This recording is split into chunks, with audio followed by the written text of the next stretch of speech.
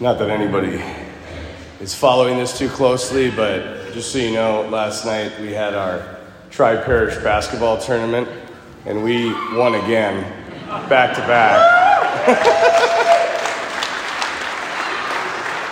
But this is the worst trophy I've ever seen in my life, so I'm going to buy a new one so people care more. But today in the gospel, we get an everyday glimpse of Jesus' day. If you know, like a day in the life of Jesus, what's it like? There's all this stuff that happens during the day. You know, he ends up first going to the closest people, his apostles, right? Simon's mother-in-law is sick. And she had, it says she has a fever. That was a bad thing in the Old Testament. Like in the old days, the ancient days, when you had a fever, it was not good. That meant you were probably going to die. And I don't know if I've said this before, but Archbishop Fulton Sheen has a great line. He says, you know, perhaps the reason Simon Peter denied Jesus 3 times was because he cured his mother-in-law. You know, but anyway, he cures her. And then, you know, he's ministering to all these people. And then it says, long after the sun had set, so this is way into the night. He's driving out demons and curing diseases. And then he gets up super early in the morning before the sun has risen and goes out and prays. And then he does it all again. In another town in this little area of northern Israel called Galilee. You know, there's a lot of speculation about the hidden life of Jesus. We really have no written record of it in Scripture. And what I mean when I mean the hidden life is when he was 12 years old until he was 30 years old. There's this span of time, right? When he's 12 years old, we find him in the temple. He's lost in the temple and he's found. And then we don't encounter him again until he's 30 and he starts preaching about the kingdom of God. So what happened during those hidden years? Even after, you know, the return from Egypt when he was a toddler. What was he like? We have nothing written about that. There are, however, these books called the Gnostic Gospels.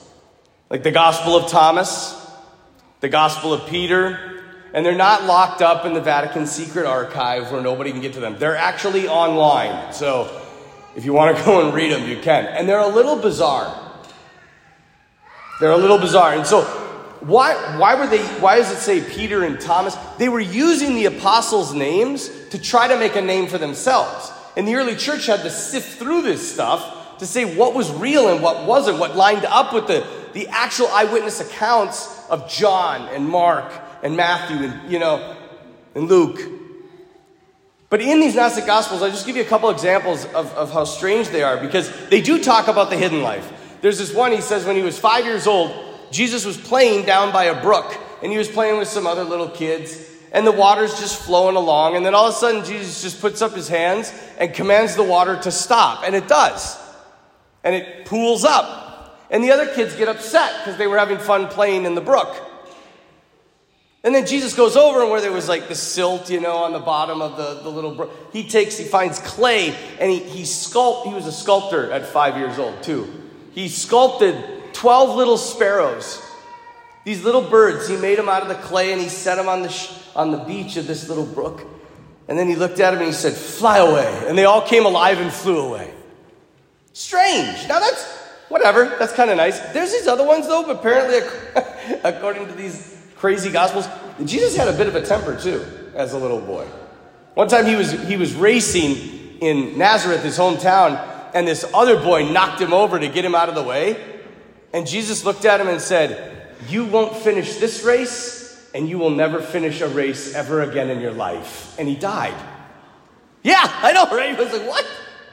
He died. This is the best part of the story.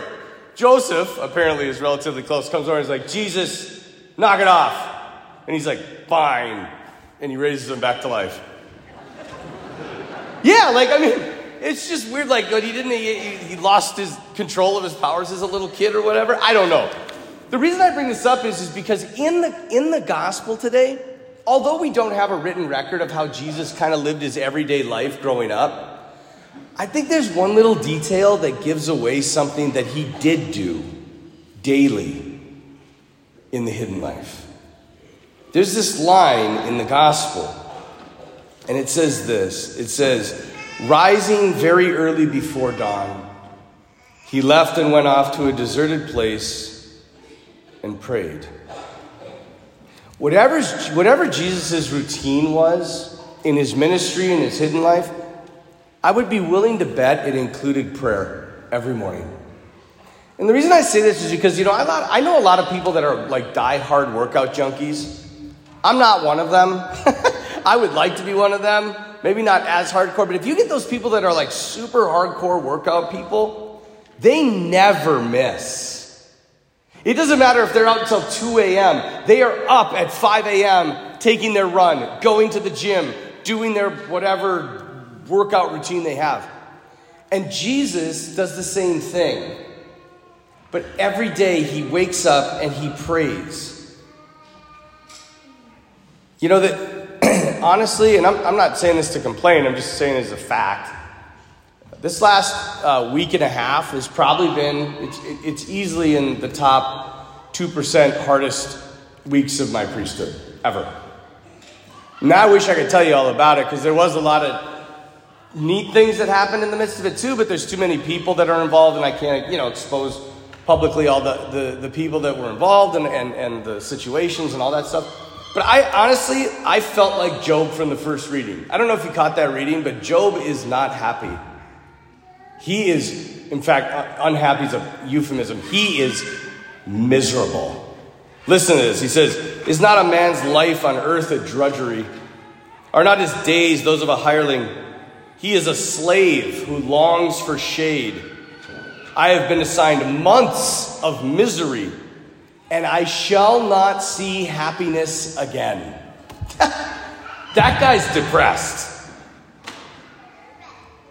But here's the thing. Each night that I came home at 9 or 10 o'clock exhausted, I just sat in my chapel, and I just almost on the verge of tears. I'm like, Jesus, I got nothing.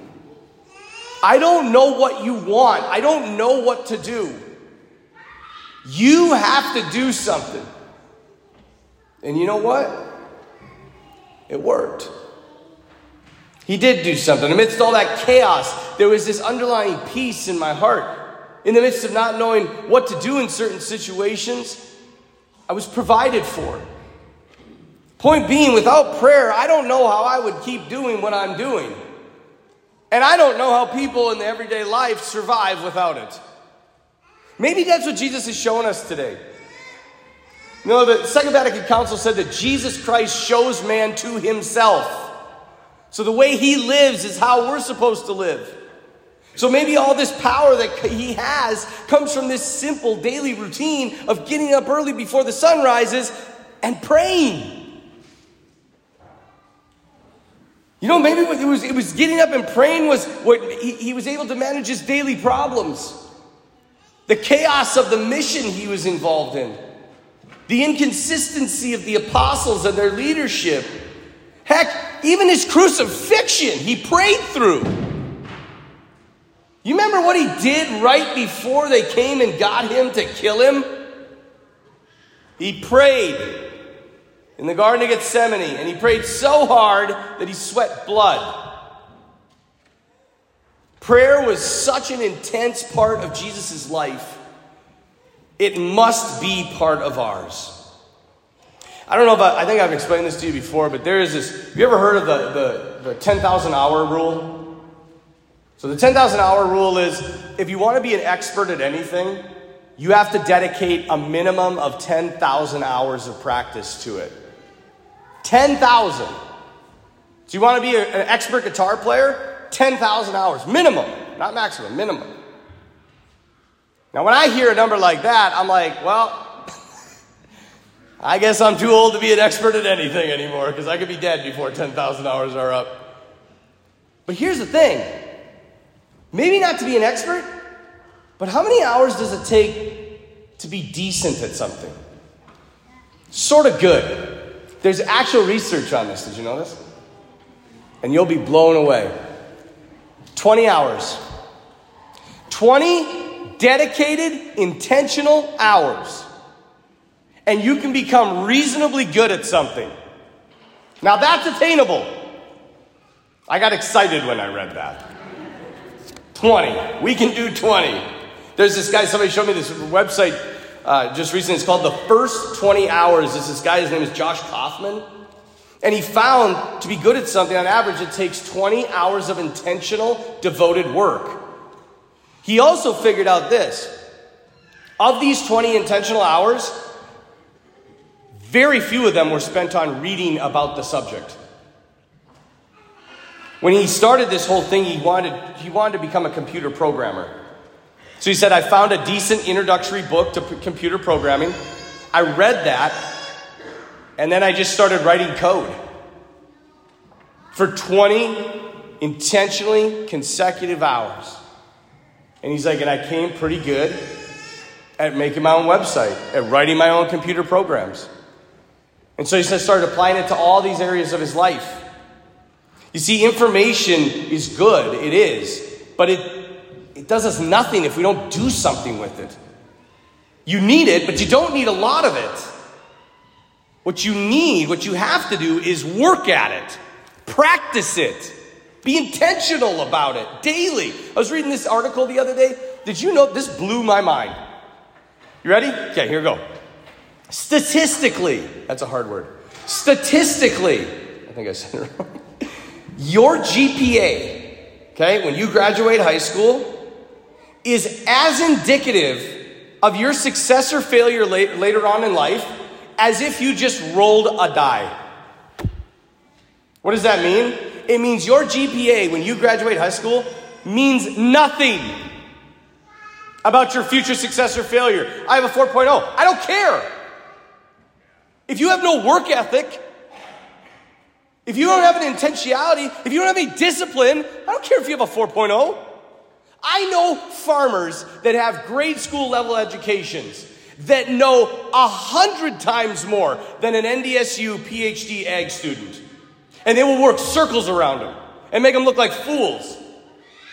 And if that PhD student went out to a farm and tried to run it, they would fail. So they don't have any practical practice. I just came up with that. Practical practice. I'm running out of words this morning. So what do you want to be good at? 20 intentional hours. Here's my thing. Lent is right around the corner, right? I want you to dedicate 20 intentional hours to prayer this Lent. What does that mean? Well, I'm not a mathematician, but there are 40 days in Lent. And I figure, if my math is correct, if you did a half hour every day, you would hit your 20 hours. And you might not be an expert at prayer, but you might be pretty decent at it. Now, inevitably, you're going to say, well, I don't know how to pray. And that's okay. So at each of the entrances of the doors, back at the back, I got stacks of papers, is an article. It's one of the best. It is an article that changed the way I pray. Changed the way I prayed. I want you to take one. Read it. You got 2 weeks before Lent starts to form a plan. And maybe you get up early like Jesus did. And get that half hour of quiet, intentional prayer in. Or maybe you stay up late like Father Waltz and get that half hour of intentional prayer in. But you get it in. You're intentional about it. And you make it happen. That little article that I gave you, that's your little bit of information you need. After that, just get to work.